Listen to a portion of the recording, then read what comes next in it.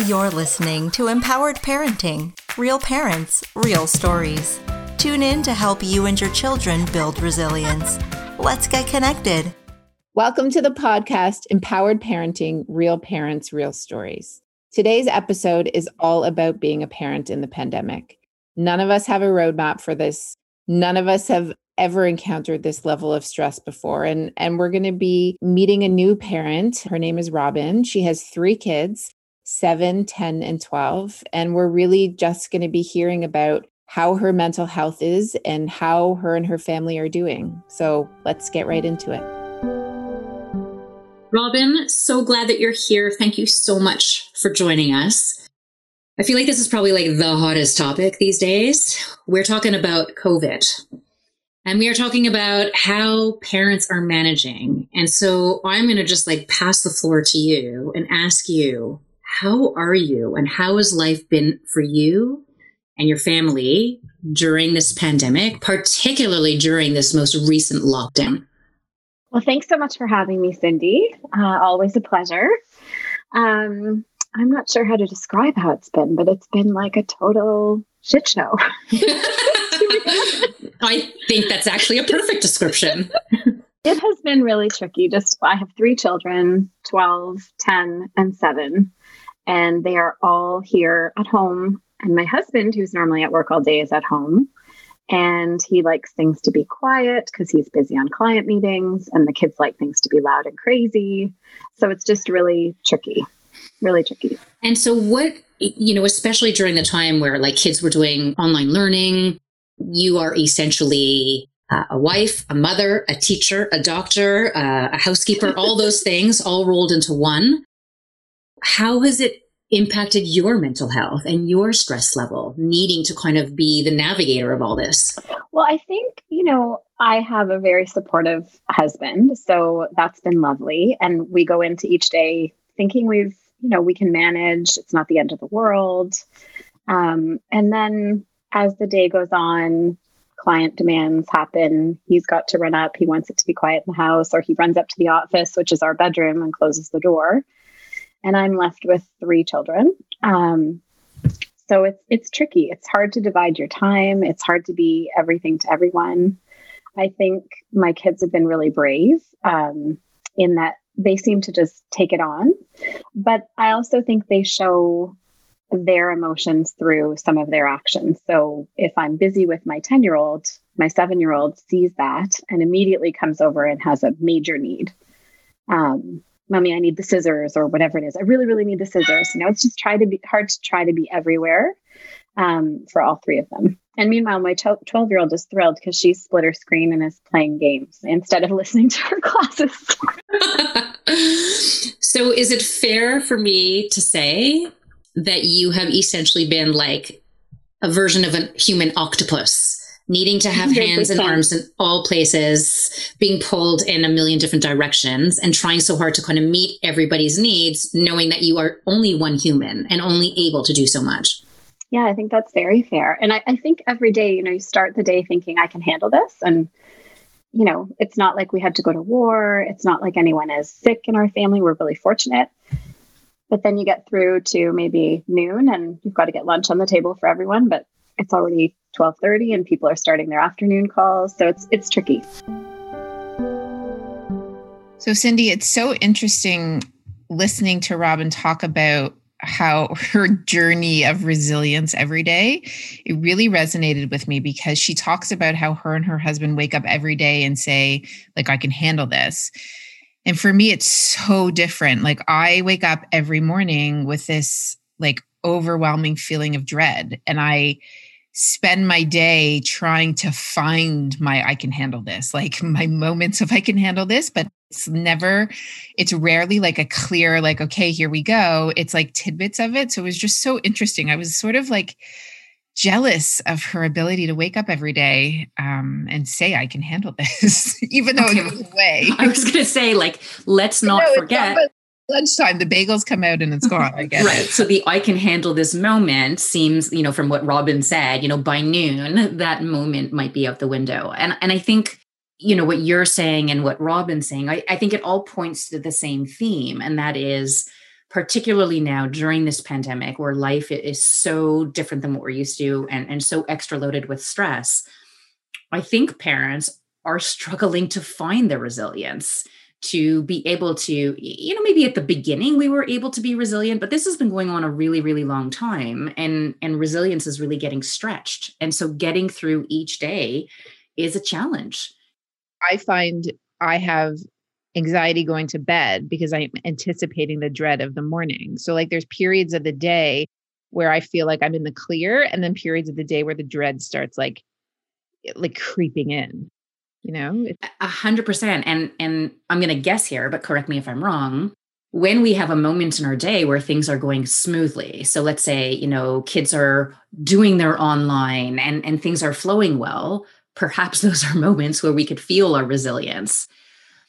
But throw in a curveball, like a computer is glitching, a kid is having a tantrum about something, moods are low, all of a sudden our resilience likely gets a bit compromised in those moments.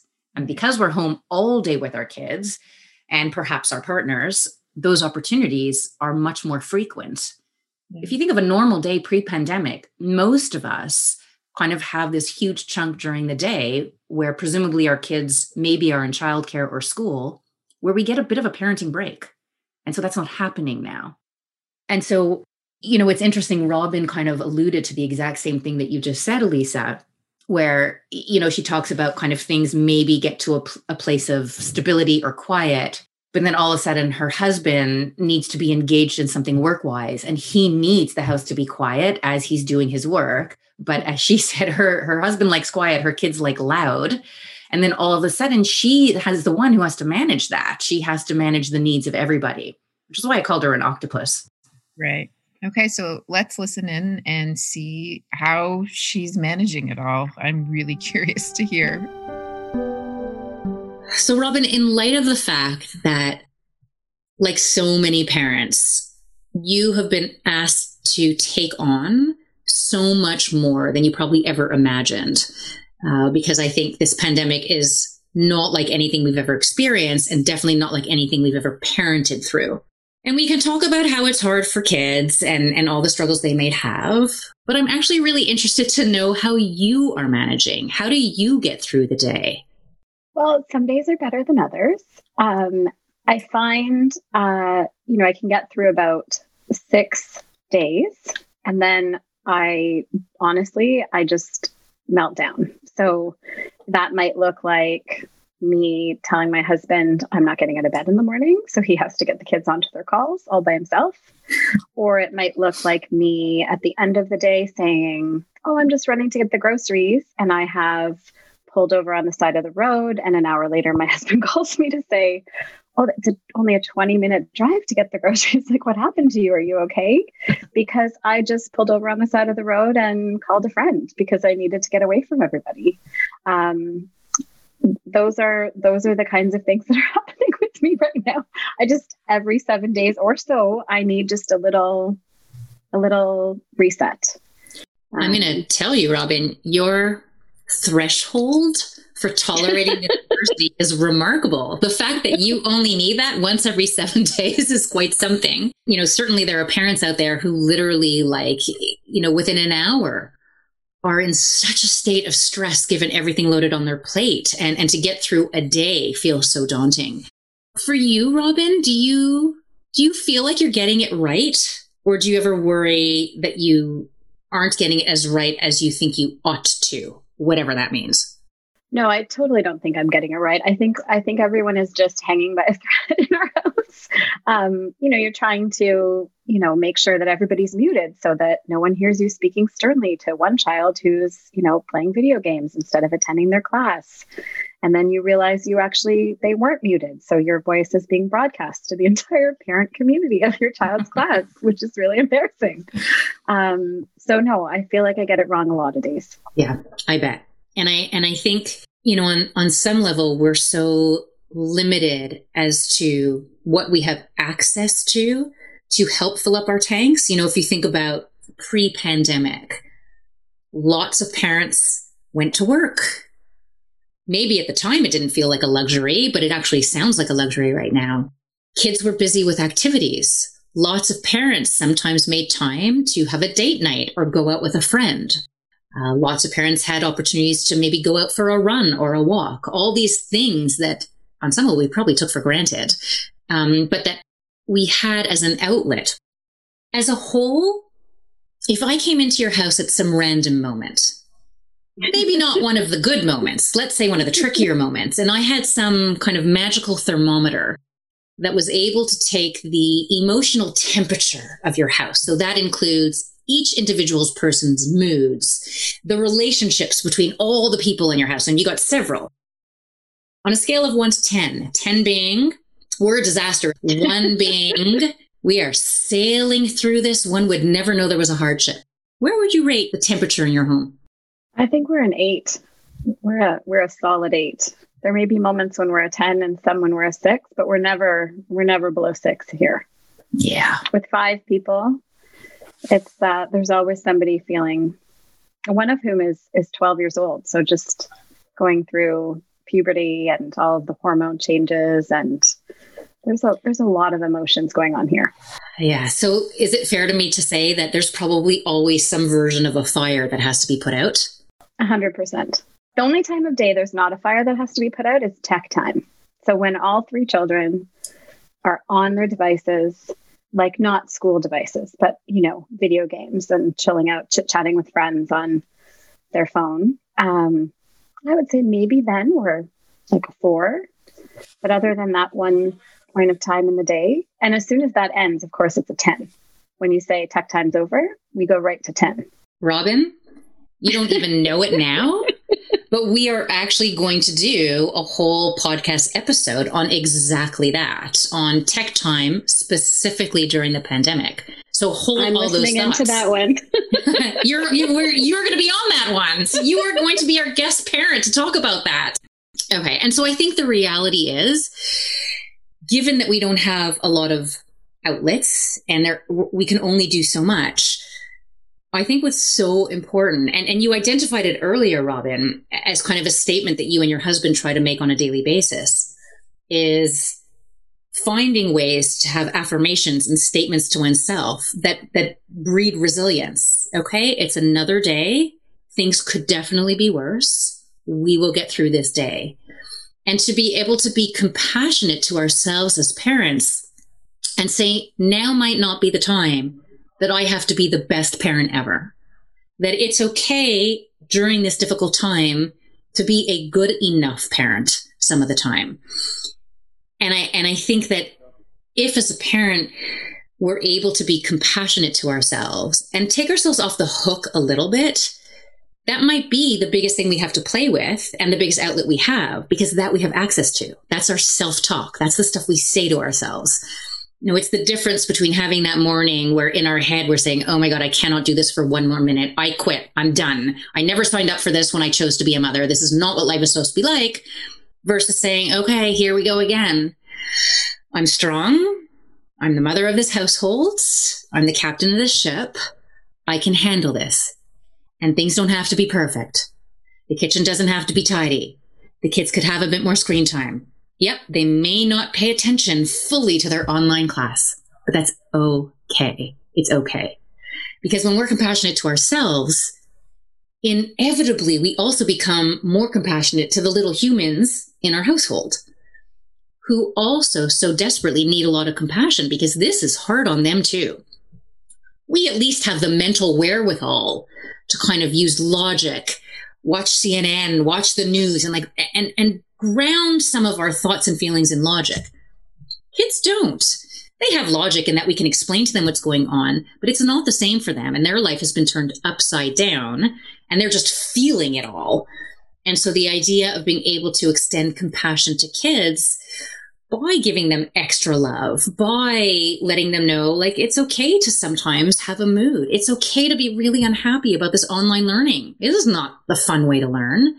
And to be able to be compassionate, because compassion is likely a very, very big component in surviving through this and building resiliency. Elise, I have to tell you, I was watching you while you were listening to Robin speak, and I actually saw tears welling up in your eyes. And so before we actually like jump into what we were talking about with Robin, I actually am wondering if it's okay for me to ask, like, what was going on for you in that moment? Yeah. So I was listening to her and I had a visual. So she was talking about, you said if you walk into her house and that somebody in her house is always at an 8 or a 10. And so I was visualizing in my house what it looks like. And so I don't actually think that in my house, somebody is always at an 8 or a 10. Like my 7-year-old he could be at an 8 or a 10 at any given moment, but it's worse in the pandemic, but it's that's sort of life with him in general. What I was visualizing is this calm sort of house around me, but yet internally, I'm always at an 8 or a 10, but it's not visible to anybody. So I feel like I'm carrying around that 10 by myself all the time. And it sounded to me like Robin if her house isn't at an 8 or a 10, then she's okay. And so I sort of felt to myself, like, what's going on with me that I'm at an 8 or a 10 and nobody else can see that. It felt kind of lonely. Wow. Elisa, that's so powerful and raw and honest. And I actually think what you just said, like, it actually identifies something about parenting, period. Like, not it's exacerbated during the pandemic, but this idea of, and I wonder for you if some of your internal 8 or 10 is this real anxiety about, am I getting this right? And on top of that, this very hard personal layer of, why can't I be more a 5? Why can't I find a way to not feel so stressed and just function a little bit better?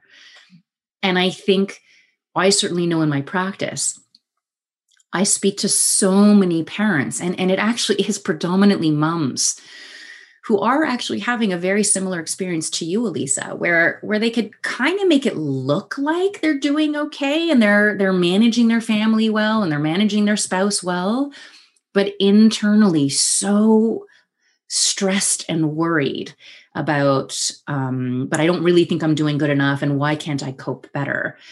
And I think Robin even highlighted that when she made a comment of, she sounds so strong. She sounds so calm in our conversation. But when I say to her, like, do you worry that you're not getting it right? And her answer was like, all the time, I worry that I'm getting it wrong. And I think let me just finish this last thought. I think there is a little bit of this invisible reality that is going on internally. And I'm going to say so much for moms, of turmoil during this time. And it's invisible. And talk about the weight of the expectation that a lot of moms feel like they have to have it all together, internally, externally, that they are expected to get it all right. And I think, to your point, Elisa, and to highlight what Robin said, it's not like that. And so how do we allow the invisible to be visible? Because if it stays invisible, well, that's going to cause a big problem for you, for other parents who are feeling this way, for moms. And that makes me worried about kind of the mental health of parents in that moment. Right. And when you said to Robin, it's important to not worry about the kitchen being cleaned, and it's important to not worry about if your kids are getting on their Zoom call or how much tech time they're having, to let ourselves off the hook for that. It really resonated for me. Like, I was listening to her, and like she was acknowledging what you were saying, and I'm acknowledging what you're saying, and I can understand it intellectually. And I do let myself off the hook. I've lowered my standards tremendously with your help, actually. But it doesn't bring me any internal peace. And I was listening to Robin wondering, does she get peace from lowering her standards? We can give ourselves the compassion and say, okay, it's okay to not be perfect. It's okay to get it wrong. But does that bring us internal peace? And so I was just wondering if she feels peaceful in that moment, because I don't. And I wonder what I could do to feel peaceful. So I let my standards down, and I think it helps in terms of energy. And I'm sure it helps her in terms of her energy because like she has 3 kids. I only have 2. And it sounds like her house is really busy. But so that's what I sort of was wondering in that moment. Like, you know, like compassion is one thing, but you can give yourself the compassion, but does it, like, how does it, I'm trying to visualize this compassion going through my body and actually bringing me peace, you know, like trickling, like this dye in my body, you know, like. It's such a good point. And I think what you're kind of explaining, Elisa, is the dichotomy between our brain and our emotional body. Because we can say to ourselves, you know, I'm going to take on this day. I'll do the best that I can. I'm going to be easy on myself and lower my expectations. And so that's a very good, compassionate nutrition for our brain. But those thoughts, those words, how do they get translated into your guts, like into your actual emotional body to bring you the actual feelings of peace that you're identifying? And what you're saying, the flow is not happening. You can say this stuff to your brain, you could know it, you can concretize it by actually changing the structure in your home and making it a little bit more flexible. But it is not flowing down into your emotional body. And in your emotional body, you're still feeling so stressed and anxious and worried. And I have to be honest, like the message I would want parents who are listening to hear is that because these are such unusual times, we have to actually pay close attention to our emotional body. And if we are, despite all of our efforts, feeling so tangled up and stressed and anxious, and it's really compromising us, it's not a bad idea to think about get some help. Call someone, call a professional, have someone help you manage that, even if it's just for the duration of the pandemic, because our emotional bodies are pretty critical in terms of how we function, especially as women. Our emotional bodies are our hugest compass. And so if those are feeling tattered and frail, it's going to feel like it's really compromising us, and that deserves to get some attention. And that's what I think is so important. Like one of the reasons why I always think about the mental health of parents and not just like strategy-based parenting is because like you can tell me the strategy of dealing with the 10 in my house, and you can tell me the strategy of, you know, threading compassion into my house, but I have to be able to sustain that. I have to be able to go over like each mountain,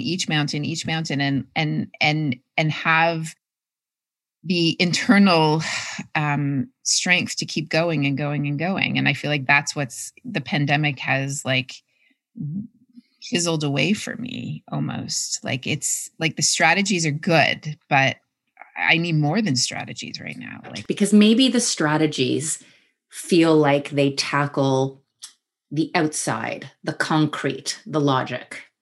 But maybe the strategies don't necessarily get consolidated in the internal.